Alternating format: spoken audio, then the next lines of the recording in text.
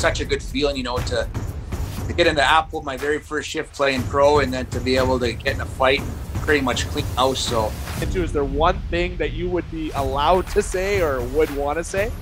And you got guys bringing strippers and hookers and you name it, and money wasn't an issue. It was just like who you bringing, because we need to know who's coming to this private party that we're having. And do you feel that boxing really helped you for this? I know it's a different style. 100%. Boxing was a key to my success. Just being able to move your hands, how to punch, where you snap your punches. But I'd rather fight 3 times than score 3 times, though. You get more chicks. Yeah.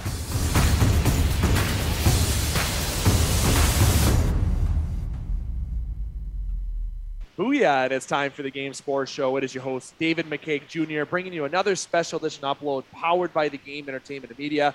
Wherever you're tuning in, the Game Sports Show and TGM are happy to have you with us as this special edition upload promises, as always, to deliver its usual electrifying content.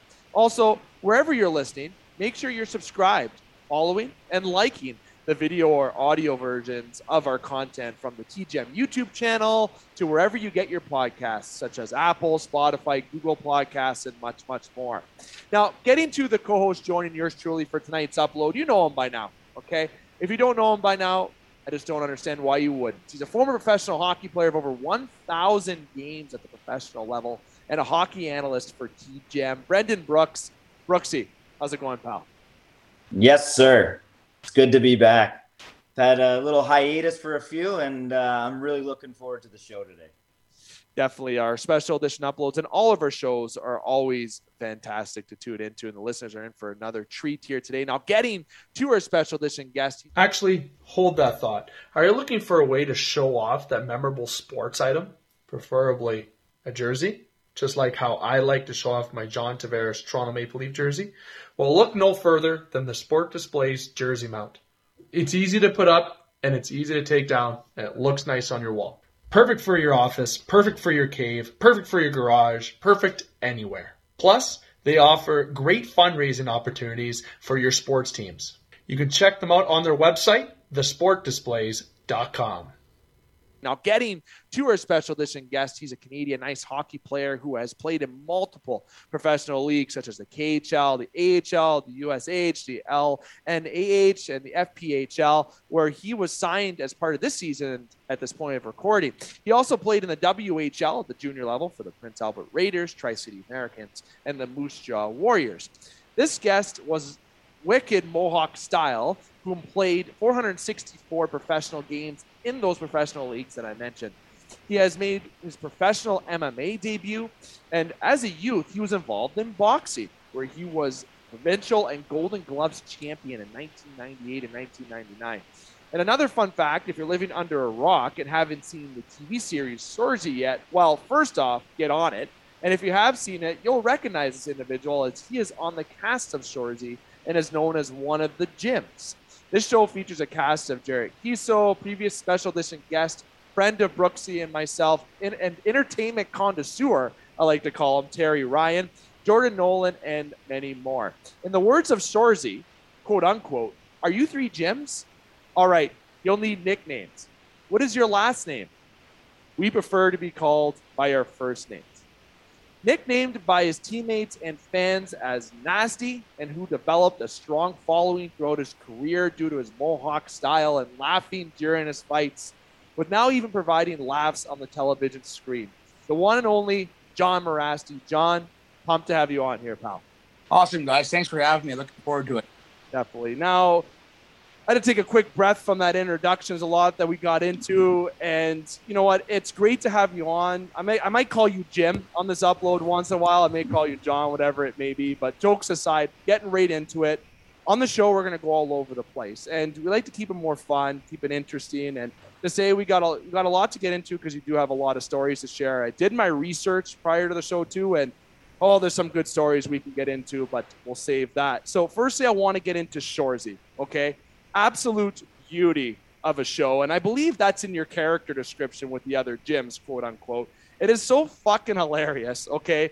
And it's in a language that if you're not a hockey player, maybe there should be subtitles, okay? Like, if you're a hockey player, you understand the language a bit more. But the show was announced in June 2021, hit the screens in May 2022. So talk to me about Shoresy. How did it become that you landed as one of the gyms on Shoresy? Oh, it was actually kind of a pretty strange story because, obviously I'm getting older in age and I do a lot of work in my community of Flying Dust First Nation, and, our emails are made public. So I received an email at my work about being on some TV show called Letterkenny. And I'm not much of a TV guy. I watch Sportsnet News and I watch a little bit of the news and the movies. And so I didn't have a clue what Letterkenny was. And it was kind of funny. So I came home and told my wife, I said, yeah, some show called Letterkenny wants me to be a part of their TV show.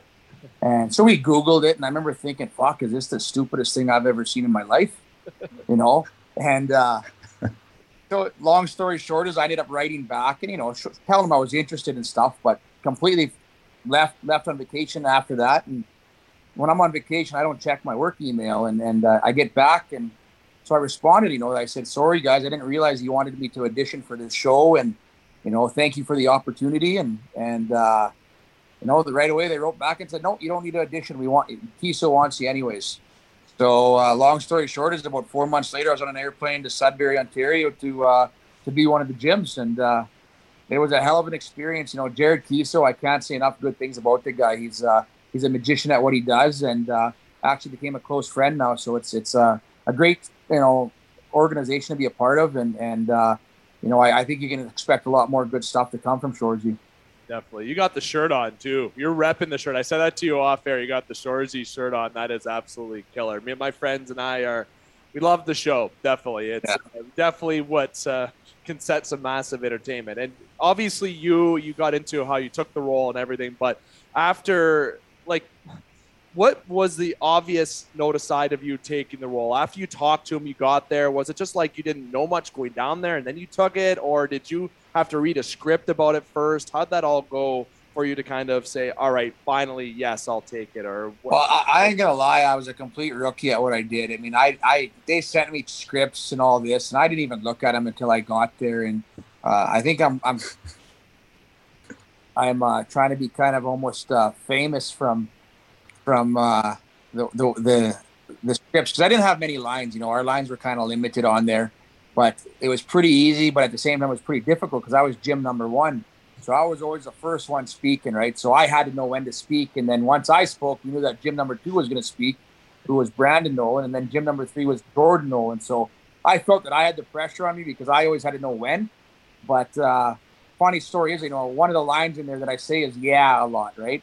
And when I was studying the things, that Kiso said, hey, did you study your lines? And I didn't even look once at my lines. I just kind of would.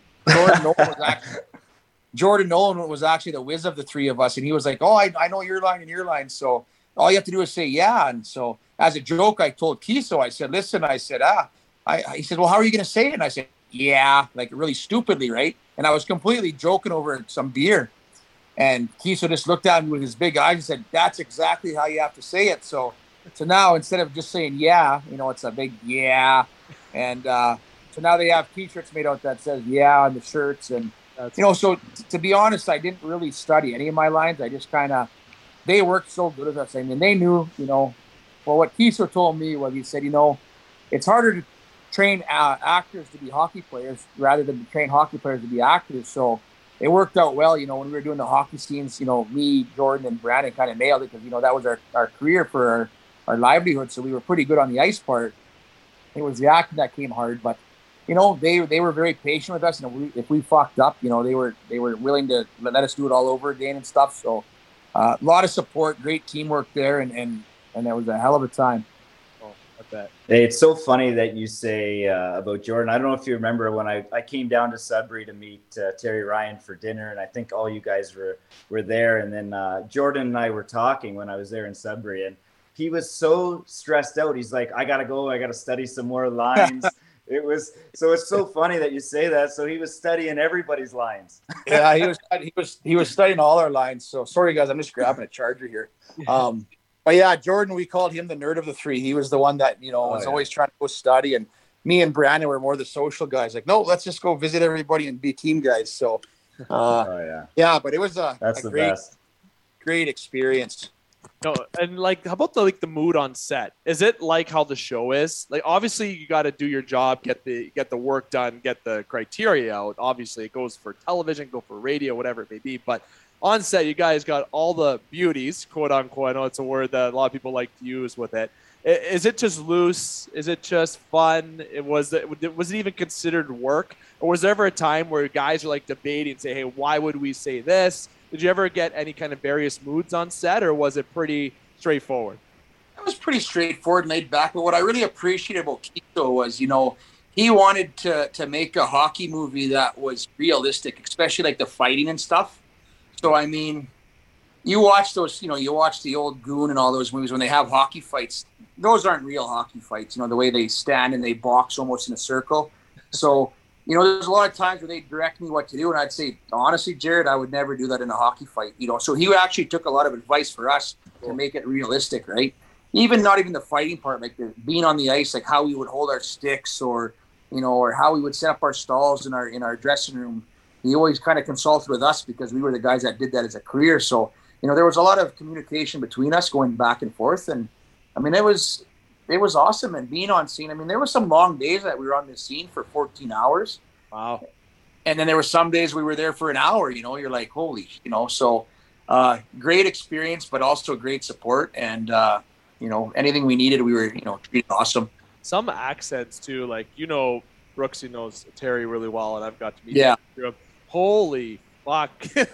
He hit his accent in 10-inch cock is what people like to use as the joke, but 10-inch cock. That's hilarious. And that guy, he's another character, that guy, Terry Ryan. He's like, I would always tease him about his book about getting the blowjob with the from a guy, and I'm like, bro, you should leave that shit out of your book, and so he's a great character guy, but I think make sure you read his book. He's a wild man. He's a wild man. Yeah, so great guy though. Oh yeah, 100%. Well, Brooksy, you and I have seen the show, and you said there's more good things coming up with Shorzy. I don't know how much you can say. I understand confidentiality, and I'm sure Kiso would like to be the guy to give the official news. But by the way it seems, I think anyone can predict that a season 2 has to come. You don't have to say yes or no to that, but I think given how successful the show was, and it's rated 8.5 stars on IMDb, and it's got very high ratings, which when you have those ratings, that usually leads to another season. I know sometimes good things come to an end, but I don't think Shorzy or anything in the Letterkenny universe is at that point yet. So can we expect a season 2, or can you give any information about a season 2 without violating any contract? I think I said good things are to come, so I think that can answer it right there. Yeah, that's good. Okay. I tried to pry a bit more information. Yeah. Try to pry. Of course. I know. Well, John, I definitely want to. No, go ahead, John. Oh, you say it was. I was just going. We must be slow. Anyways, yeah. No, I was just going to say it was an awesome opportunity to go there, and I look forward to what the future brings with it. So. Right now, I'm actually in the middle of a campaign. I'm running for chief of my First Nation. Awesome. So that's actually congratulations. Here it's been busy. So we'll see how that changes down the road too, right? Yeah. That's cool. That's really awesome to hear. Congratulations on that for sure. Yeah. So now I just I want to get into your hockey career because that's obviously why we're having you on the show here. Shorzy. I think Shorzy just as. Oh yeah, well that's for you, but for me it's about the hockey. Yeah. So definitely, obviously, I'm definitely going to bring up the KHL later because I know of there's a lot of stories from over there, and too many. I just want to talk. I just want to talk about you were an undrafted guy. You worked your bag off to get to where you were, and as they say, you had to punch your way up, through the levels to prove yourself. And, despite being undrafted, you end up signing a career with, I think it was your first career was with Bakersfield in the East Coast League as a pro in the East Coast. And, I'm just curious, how did that end up coming about that Bakersfield was the team you went to? Well, it's actually kind of like I said, my whole career has been I've did it the opposite way that most guys, being drafted, being signed, and going, on those kind of deals. I was playing in the Western Hockey League, and I actually got my high school girlfriend pregnant. So when I was 20 years old, I decided to quit hockey. I was going to university. I wanted to be one of those kids that, kept playing, left away, kept playing hockey. Left my girlfriend. So I actually quit hockey and enrolled in the U of S, Saskatchewan, at the U of S, University of Saskatchewan. And believe it or not, I wanted to be a veterinarian, an animal doctor. I grew up on a horse ranch. I have 25 horses. Always loved that. That was kind of my childhood dream. So I enrolled in university, was, working my way towards becoming a veterinarian. But, I started getting phone calls as a 20-year-old, and I started getting anxious, every in the fall when, all your buddies are training and they're all leaving the training camps. And, I was training and I was in good shape because I was a bouncer at a bar, but I wasn't going anywhere. All my buddies were starting to leave to their camps. And I thought, and I kind of reality kicked in, and I was like, well, fuck, I'm not going to go play hockey anywhere. I'm just staying here to go to university. And then I started getting phone calls from pro teams that were looking for tough guys, and I got a phone call from Bakersfield Condors, and they said, we'd love to bring you, and I was already committed to university. I paid a bunch of fees to go to university. And so they made a deal where they said, well, you know what, you can leave university. We'll pay all your fees that you're going to miss out on. You're not going to get any penalties from the university for leaving. So I actually ended up joining the Bakersfield Condors about maybe 5 or 10 games into their season. And to be honest, going to the East Coast, I told myself, I'm going to go and get a lick by all these grown men, right? I said, I'll fight, but I'm probably not going to win, man. I ended up having a really good year that year. I think I ended up with like 350 penalty minutes and, got Rookie of the Year for the team, and I did a whole bunch of other good stuff there. So really got my foot into the door and actually caught the eye of the Chicago Blackhawks the following year. 04-05 is when Chicago was actually thinking of trying to sign me. And then, as you're probably aware, the 04-05 NHL lockout occurred, eh? Yeah. So I spent my first year in Bakersfield, and then that's kind of where I got switched around. And then they sent me to Norfolk Admirals American League camp, who was the Blackhawks farm team. And I had a wild ride. Like I ended up going to the Quebec Senior League. I played in that Danbury Trashers. Where, we're going to talk about that for sure. I mean, I can talk for hours about how I was in Quebec, I was in Danbury, but bottom line is, and then I was actually going to even retire from senior hockey in Quebec, and the next year I was in NHL camp with the Columbus Blue Jackets. So the way I took it was a lot different than the average hockey player. So, but I don't regret a thing. I mean, I've met so many people along the journey, and it was just an awesome ride, and I can honestly say, I know a lot of guys say they love fighting that didn't actually love fighting, but I could say I loved what I did. And if I could do it all over again, I'd probably even do it harder. That's wicked. That's amazing. So you got when it came to fighting, I know I'm going to let Brooksy ask the second part of this, because this was actually, I'm kind of stealing his thunder a little bit with this, but I'm not going to take the full. Well, it's normal now. I'm used to it. So the first professional fight, do you remember your first professional fight? There's a second parter to this, but I'll let Brooksy ask that one, as I said. Do you actually, my first pro game, I was playing in Las Vegas. I had flown to with the team and met him in Las Vegas. I remember I just got I think it was an assist. Very first shift, I got an assist. Cool. So after the assist, go to center ice and line up again. And I thought, well, fuck, may as well make this game good. And, my very first second shift, I got in a fight. So, and I kind of cleaned the floor with the guy. It was like I said, a long, long time ago. I remember. So it was such a good feeling, to get into Apple, my very first shift playing pro, and then to be able to get in a fight and pretty much clean house. So, and like I said, I went there with the intentions of being a young kid and going to be fighting grown men. So I thought I was losing a lot, but to be honest, I don't think I lost one or two fights that year. So it was a great time, and I fought some big names like Josh Gratton and Steve McIntyre. We had some beautiful fights. So, like I said, it was a good first year into hockey, a good introduction, and I actually met my wife my first year pro, so that's why I'm married now. Oh, amazing.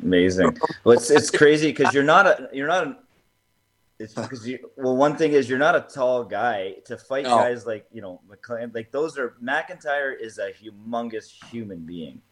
Yeah. And, to fight these guys, it just shows you, the power and strength. And do you feel that boxing really helped you for this? Oh, like, I know it's a different style. 100%. Boxing was a key to my success, just being able to move your hands, how to punch, where you snap your punches. There's so much. And it's just the conditioning too. Like boxing, people don't realize how much conditioning is in boxing. So, but yeah, boxing definitely helped. And, those bigger guys, I was always fighting uphill, I was always against the odds because, I fought Derek Bugard, who was 9. Massive. What's the other big guy? John Scott, whatever, all those big guys. Yeah, but to be honest, those bigger guys, I always liked fighting. I thought they were their punching more, and I love to be the guy. I love to be the underdog. It got a lot harder. The older I got, when I was kind of one of the top guys, it was always hard because everyone wants to lose, right? So you have more to lose when you're up top, but when you're at the bottom working your way up, it was so much more fun because I was hungry. See, when you're fighting, like I actually thought if you box or if you're a fighter in the NHL, that there would be a little bit of a difference, right? Because when you box, there's a little bit of and I'm dancing on screen because we're on video. Thank God we're not just doing audio, so I don't look like a complete idiot while I'm talking right now. But I thought maybe there would be a little bit of a hindrance, but it truly can help you, right? When you really think about it. I know Brooks, you just asked that, but I was surprised, watching yourself or even others that we've had on the show that have done in their off season that are more of the enforcer types, fighting, how that actually helps off the ice and could transition to the ice. I thought, given the technique in boxing, that could really be different than hockey fights. Yeah, and but it is different too, because I always said, don't get me wrong, I'm not comparing myself to Mike Tyson, but I would have no issues fighting Mike Tyson on the ice. And in fact, I'm pretty confident I'd probably beat the shit out of him on the ice. But but it's true, because now I'm being the opposite of what you're saying. I'm comparing boxing to hockey fighting.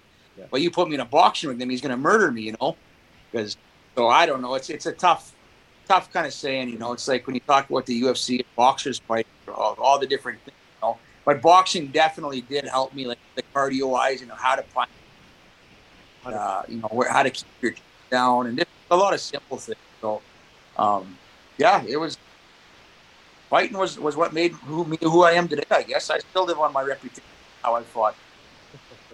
No, it's good. Like I remember playing against you, multiple times when you were in Syracuse and stuff like that. And, for me, like I was a goal scorer who fought, but I was a middleweight. So I was not going to be fighting you, but they, you know what I mean? You were a guy that everybody had to be aware of, you know what I mean? Because you could actually move on the ice. Like, there's some guys that that can't move. And I always found the fighters that could actually get their bodies moving were the scariest. Well, shit, not many people say that I already like you. Yeah. Exactly. A funny story is too, like, believe it or not, growing up in Pee Wee and Bantam, I was one of the best players in the province, playing the AA Bantam leagues in Saskatchewan and, it's basically like our AAA leagues. And I was always really good. And then I had 2 older cousins that played pro. And when I went to these junior camps as a 15-year-old, and my older cousins that were fighters in the coast were running the camps before they'd go to camp.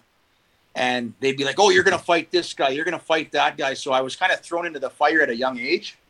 And, but going back to my story, like I come home and, everyone says, oh, Mirasty's just a goon. But I actually, the last 2 years, led our playoffs in scoring with senior hockey back, AA. And so a lot of guys can't believe, like, I think I had 15 points in 8 games last playoffs. And, and there's some good players and guys that you probably know, like Mike Siklink, Dwight King, DJ King. We have a lot of good hockey players and a good league here with a lot of good players. And believe it or not, I was actually leading the league in scoring a lot of times. So, when you're not focused on fighting, like I was there to fight, right, or to cause havoc, to go hit. But when you actually just get to go out and have fun and play the game, it's I enjoy it. But I still enjoy. I'd rather fight 3 times than score 3 times, though. You get more chicks. Yeah, for sure. The Danbury Trashers. I'll say quickly. Now, I'm going to be straight with you. I've watched the Netflix series. Okay. I'm going to cut off right there because the Netflix series doesn't do it justice. That was pure mafia stuff. Good. Okay. But that's what we were playing at the AA pro level and we were all making NHL money. So it was, but even like the off ice antics, I mean, the documentary was great, but it doesn't do it justice on what really happened there. Like there was, but I will say this, Quebec was probably worse with the Hells Angels up in Quebec. And my first year in Russia with my partner Yablonsky there in Chekhov Vitas in the KHL was even pretty wild because our boss man was connected to the mob. So I heard that. Okay, that's we got a whole segment for you in the KHL because there's questions. But might have to do another podcast though because I don't know, we could talk for hours about all the shit I've seen. So and I could tell you guys stuff right now that you won't even believe. I mean, I've seen a cop be beat up with a bat right in front of me. By there's stories that I could tell you guys for hours that I don't have the time to right now. We should do a Nasty Mirasty segment on each show and plug it in, and that could be a story. Take 100 episodes and write a book about it. But with Danbury, you played parts of 2 years there, and they were called the Bad Boys of Hockey, the Evil Empire, any name you want to go with. Okay. But you mentioned that the Netflix doesn't do the justice, and I'm not surprised. Okay, definitely 100% not surprised. Hold that thought. You need to protect your investment from the start and at the top. And you can do this with Flawless Roofing SureSeal Incorporated. Flawless Roofing is based in Thunder Bay, Ontario, Canada, and Sault Ste. Marie, Ontario, Canada. Flawless Roofing is Sault Ste. Marie, Ontario's only certified EPDM roofers. Flawless Roofing has been in operation since 2012 and offers over 30 years experience in the business. Flawless Roofing offers solutions for both residential and commercial rooftops. You can check them out today at flawlessroofing.ca or give them a check out on Facebook. But what is one thing, okay, that you can share and feed our listeners with? Like anything with Jim Galante or some things that Netflix didn't get into? Is there one thing that you would be allowed to say or would want to say? Oh, I'm a guy. I'm not scared. I'd say I don't care, but just little like there was so much I could tell you from day one to the last day I was there that I experienced. But one of the times was, for example, like the money they threw around. We had played a game, and I think it was for Thanksgiving or something. We were going to go to some club in downtown New York City because Danbury was only 45 minutes from the city, right? Cool. And we had guys like late Garrett Burnett and all these big studs that were from the NHL that were, they were saying, okay, well, who are you going to bring to this dinner party? And you're talking about $400 or $500 a person to go to this restaurant. And you got guys bringing strippers and hookers and you name it. And money wasn't an issue. It was just like who you bringing because we need to know who's coming to this private, party that we're having. And there's so much I could, like, there's no justice. It was a free for all. Fighting, money, women, you name it. It was just crazy. Unreal. See, and right now, are you still for sure playing it with the Black Bears? That happened this year, right? Yeah, I don't want to ruin it for them either, but I had no intentions of going there to play. A good friend of mine, you guys probably know him, Kevin Killer Kaminsky. Oh, yeah. Out of Brooklyn, yeah. He's a lot older than us. He would have never played against us, but he coached against me and stuff. And I've kind of built a good relationship with him over the years. And he had called me up and said, hey, I have a friend of mine that's going to be coaching and the GM of this Binghamton team. And I'm just aware of Binghamton because of, me and Jablonski used to have our battles with, Syracuse versus Binghamton in the American League. And he said, can you sign just to create some havoc in the league and maybe sell some seats, some season tickets and stuff? So I said, yeah, they gave me a little bit of money to sign. And so I signed this contract with no intention of going there. But it kind of backlashed. Like my social media blew up and I had buddies call me and saying, are you really going to play? And, so long story short is they called me up and, offered me a good chunk of come and play their home opener, which I did. It's a different game now, though. They want me to play mean and tough like I used to, but I mean, 99% of the guys on the ice were asking me for my picture and autograph after the game, and so it's hard to be that nasty player or that asshole player when everyone's trying to kiss your ass. And So I didn't really enjoy it because I can't play mean when, I'm not going to be mean to a kid that's trying to take a picture with me after it's really hard. And the game's changed so much. I mean, back in the day when I was 20 and I was playing Bob Probert or something, I'd want to go right after him, right? Just to have, but I think the game's so different now that, you don't, like my first year in American League, I wanted to go after every heavyweight there was just because I wanted to be that guy, right? But now these younger kids, it's just a different game and it's a lot harder. So after playing that game, they do want me to come back. I don't know when. Like I said, my scenario now with running for chief, and if I get in, it's a pretty busy position. So I don't know what the future holds for that. So the one thing I'll say, you brought it up, is actually one thing I was going to bring up was today's game. I remember, like, I'm a 91 birth year. It's a pussy hockey world now. Yeah, see, and that's the thing. And I remember watching the 90s, the thousands. When you can even compare the thousands to the 90s, it was a transition. From the 90s to the 10s, it was big. But now from the 10 to the 20, it's even bigger than what that was. But you couldn't go in the corners in the 90s. So I'll get a little slash. Like there was – the way it is now, okay, is for the skill presence because you can't get hooked. You can't get bodied. You can't do any of that. But hockey with fighting provides entertainment to the fans. It changes the momentum in games sometimes, too. It's a big effect. Do you think fighting will always be in hockey, or you think they'll eventually take it out for good? Well, at the rate they're going, it's really diminishing, pretty fast. But it belongs. Any real hockey player, even your top goal scorers and your captains and your more skilled guys, the guys that actually played back then, they know that, the importance of fighting, right? You don't get the average fan in today's game doesn't even understand, I've heard people say when me and Yablonski were fighting, that was staged and they're faking it. Fuck, trust me, when I was flying home on the airplane or on the bus, I couldn't put my face on the window because it was so swollen, there is that respect, and guys like me and Yablonski, we would tap each other on the head after the fight, but we respected each other, right? But at the end of the day, we wanted to kill each other because for him and I, it's really big because we both come from the same town. So, I don't want to come here and say, oh, Yablonski beat him up or vice versa, or John beat Jeremy up. So when we would go to war there. So, but with aspects of fighting, it's gone down a lot. And I'm even in, I don't know if you guys heard of that Hockey Enforcers, the International Ice Wars, that I'm actually. Yeah, I've heard that. I'm a judge on there, right? And the guys they're bringing to these fights, I mean, no disrespect to them, but those guys would get killed in my day, some of them look like they couldn't even stand up. I've watched a few. Some of those guys are really struggling with balance. I was giving shit about that. I was telling them, like, what are you bringing? Like, there was one kid they brought from California that couldn't even skate, like stand up on skates. And I was actually offended. I said, you're turning this into a circus, bringing these guys. And I'm thinking, me as a 40-year-old man that's completely out of shape would kick the shit out of all these guys.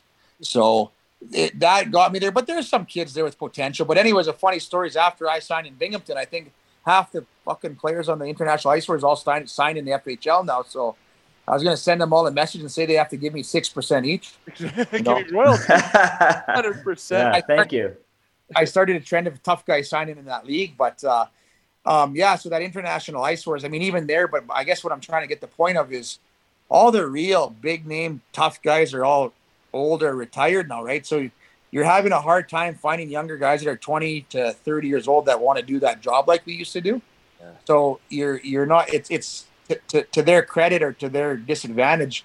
There's not many guys out there to choose from, You're not going to go get a 40-year-old John Mirasty or a Steve McIntyre.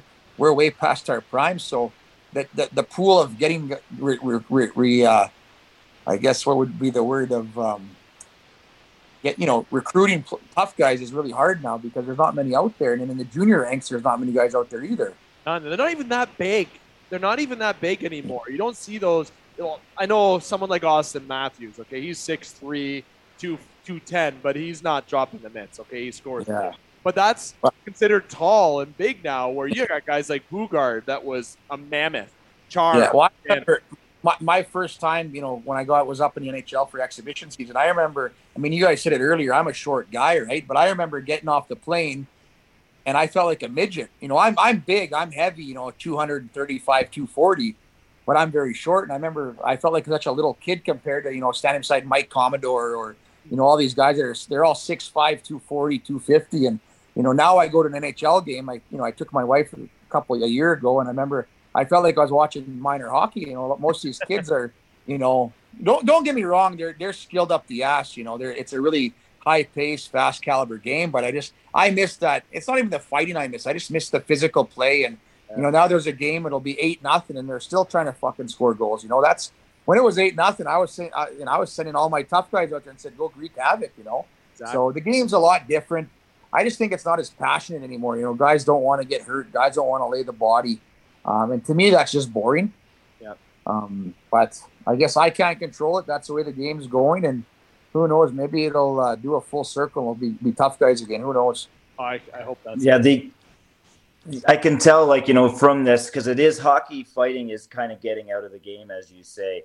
But now I find that the old fighters, the guys, you know, that did it for a long time, you guys are getting even more famous now from all this stuff because there isn't anymore. And the true hockey fan from back in the day, they're all coming out of the woodwork trying to find you guys and what you're doing. And like you said, for the show itself, you know, obviously, you know, that's you got that part from your reputation as a player and as a teammate. And I think that's just, you know, where it's going now. You guys are getting famous on other things and not having to fight because you guys are a dying breed.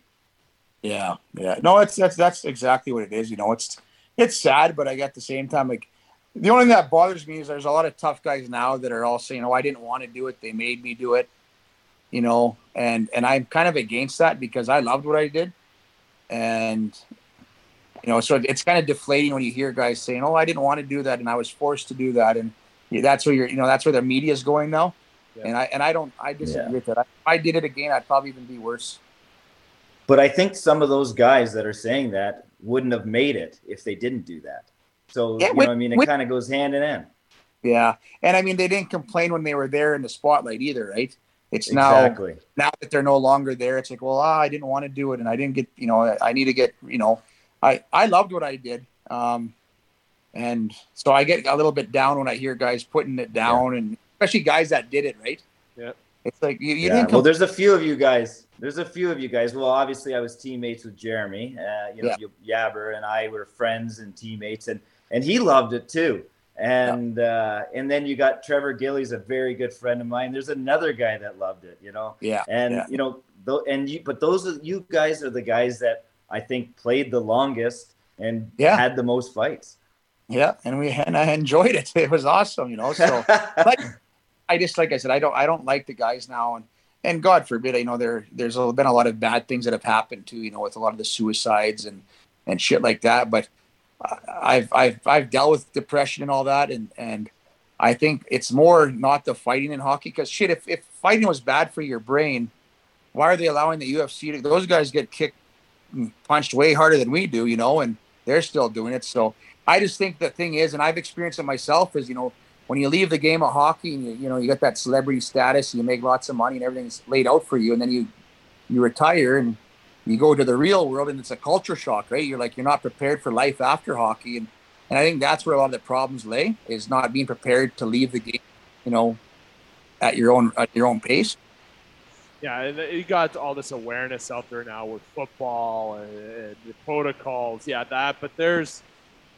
but it's such a bigger discussion. That's a whole other podcast too about fighting. Yeah. It's something that needs to stay. I would love, if I'm down a goal and I got a guy on the bench that, you know, I need that big goal to set the tone, and if someone's an idiot from the other team, to actually fight me because they respect and to try to change the momentum.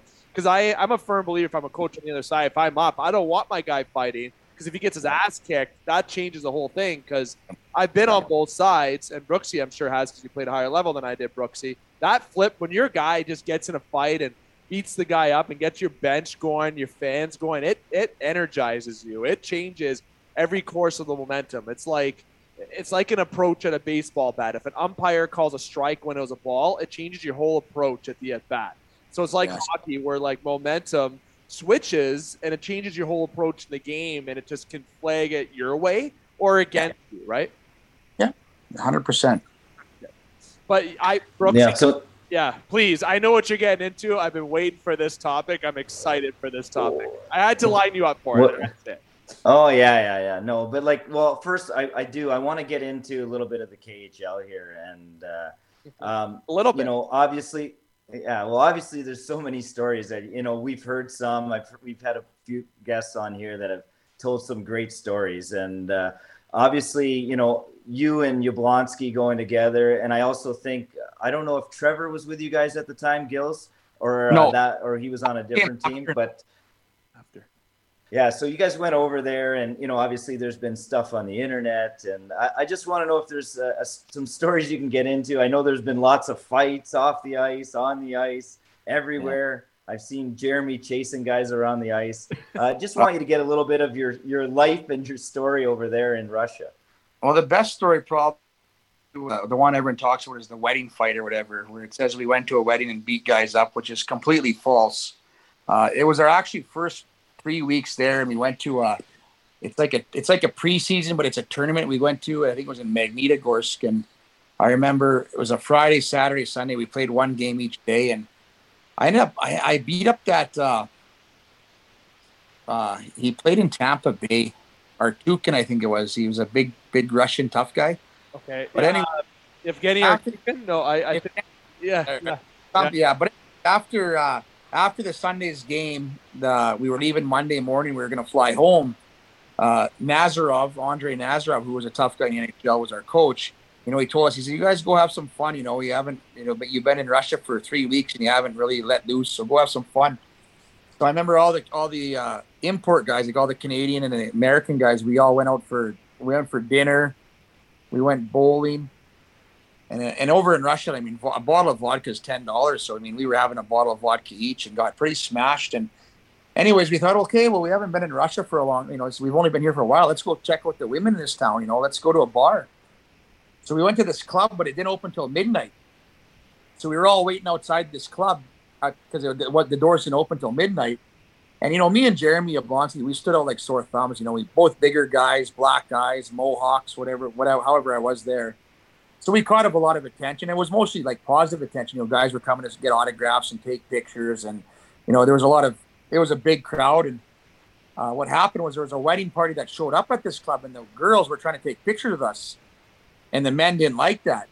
So then the men in the wedding party were getting angry and talking smart. So I remember things got a little bit vocal there. So I backed up. Growing up on the reservation, when there was a party and there was trouble, I would always get to the back so I could at least watch my, see everything in front of me.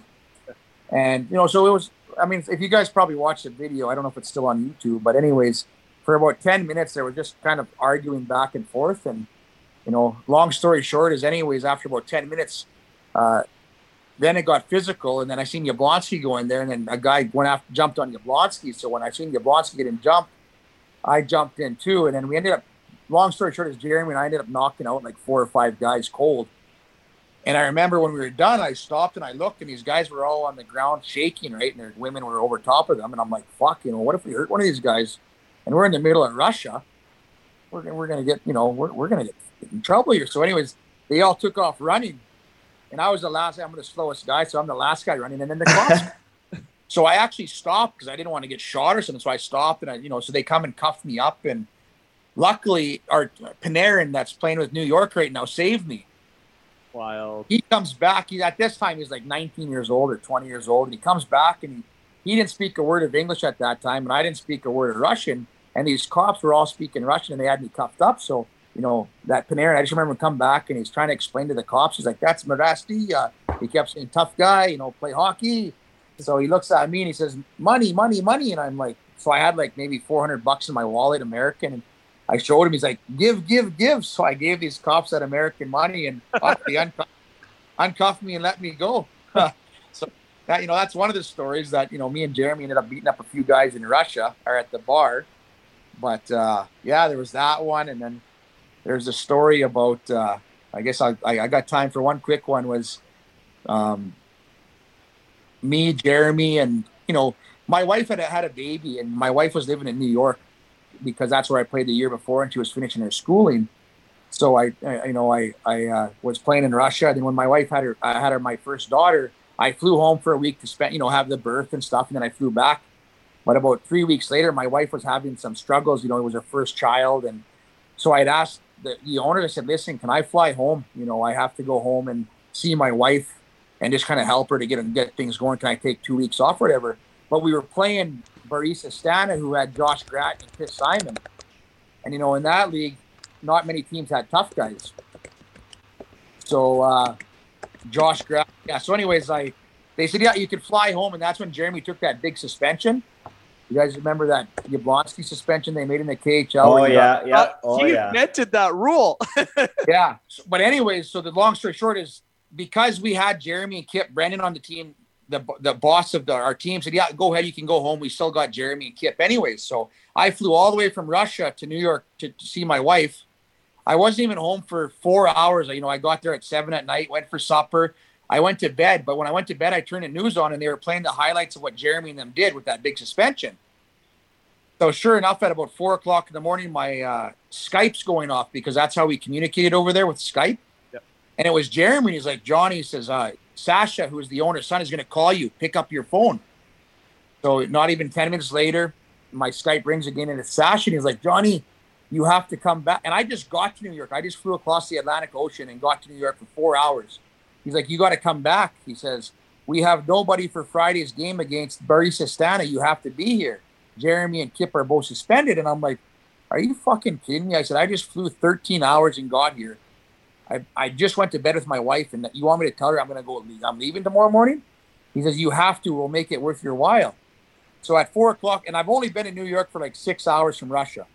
So I'm on the internet at 4 o'clock in the morning trying to get a flight to go back to Russia.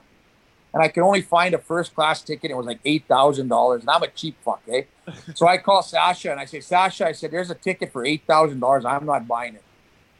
No, just buy it. We'll reimburse you. So long story short is I bought this flight. So I was only in Syracuse for about 8 hours, and I had to get back on a plane.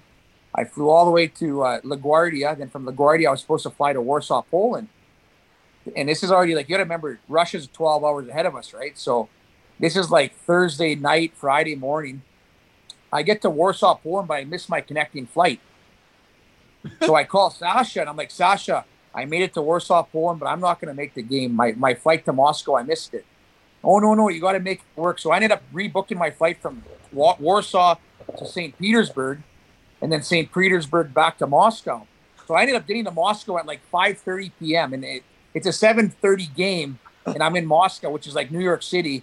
And I'm not going to make, I'm like, Sasha, I landed in Moscow. What do you want me to do? He said, leave your checked luggage. Just run outside. There's going to be someone waiting for you.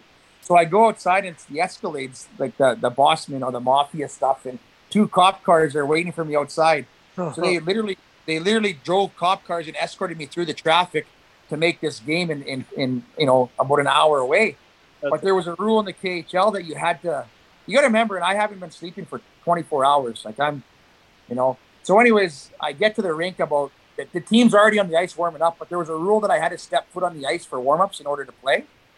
So I literally got it dressed as fast as I could and went and did 1 lap on the ice and came off and I fainted. I was so fucking tired and adrenaline out that So then I get called into Nazarov's room. He says, well, you know what we flew you here for? And I said, yeah. I said, first shift put me out there. So anyways, I ended up fighting John. You can watch him on YouTube. I beat him up pretty good, I'd say. And, I fought him up the first game, or the first fight, served my penalty. And there's only a 2-fight rule there, right? So then served my 5 minutes, and then I came back and said, I said, I want to fight him again. I don't want to be here. Like, I haven't slept for, fucking 30 hours now.